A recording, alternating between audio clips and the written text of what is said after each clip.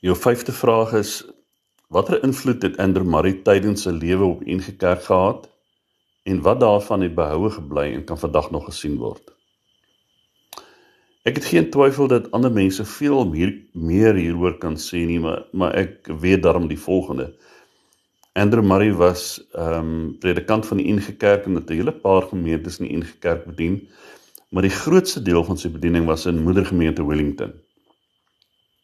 Daar word gereken dat hy soveel as 240 boeke geskryf het wat in meer as 20 tale vertaal is en vandag nog gelees word. Hy is al in 1917 oorlede en hy was intentioneel nie 'n akademikus nie, maar as gevolg van al sy skryfwerk het hy 'n eredoktorsgraad gekry by die Universiteit van Aberdeen. 30 van sy boeke het oor gebed gegaan.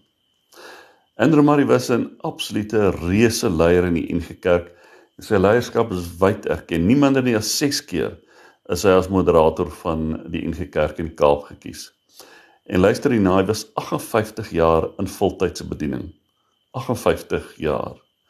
In Wellington het hy talle geboue opgerig met fondse wat hy meestal uit Amerika gekry het.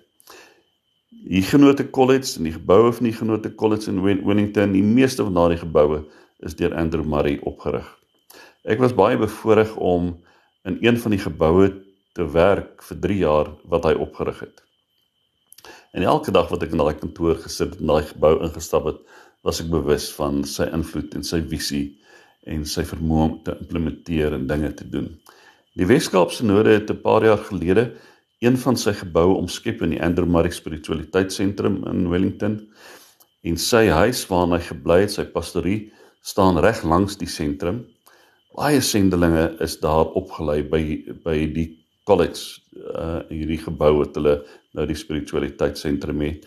En hierdie sendelinge het in Afrika ingegaan en het kerke reg oor Afrika begin, ook in Nigerië.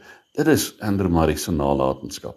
Vandag kan jy sy huis besoek, jy kan in die spiritualiteitssentrum gaan oorbly, jy kan in sy studeerkamer gaan sit waar hy baie van sy boeke geskryf het. Ek was bevoorreg om al 'n paar kursusse daar aan te bied, en op sy huis se stoep te sit, met die Bolandse berge te sien waarna hy gekyk het. En enige iemand wat Andrew Murray ken, moet eintlik, wanneer jy in Wellington kom, seker maak jy kom by die spiritualiteitssentrum uit. Wat my opval is dat baie meer mense, ook dominees, bevestig en in die openbaar ook dat Andrew Murray 'n belangrike rol ergens in hulle geestelike vorming gespeel het.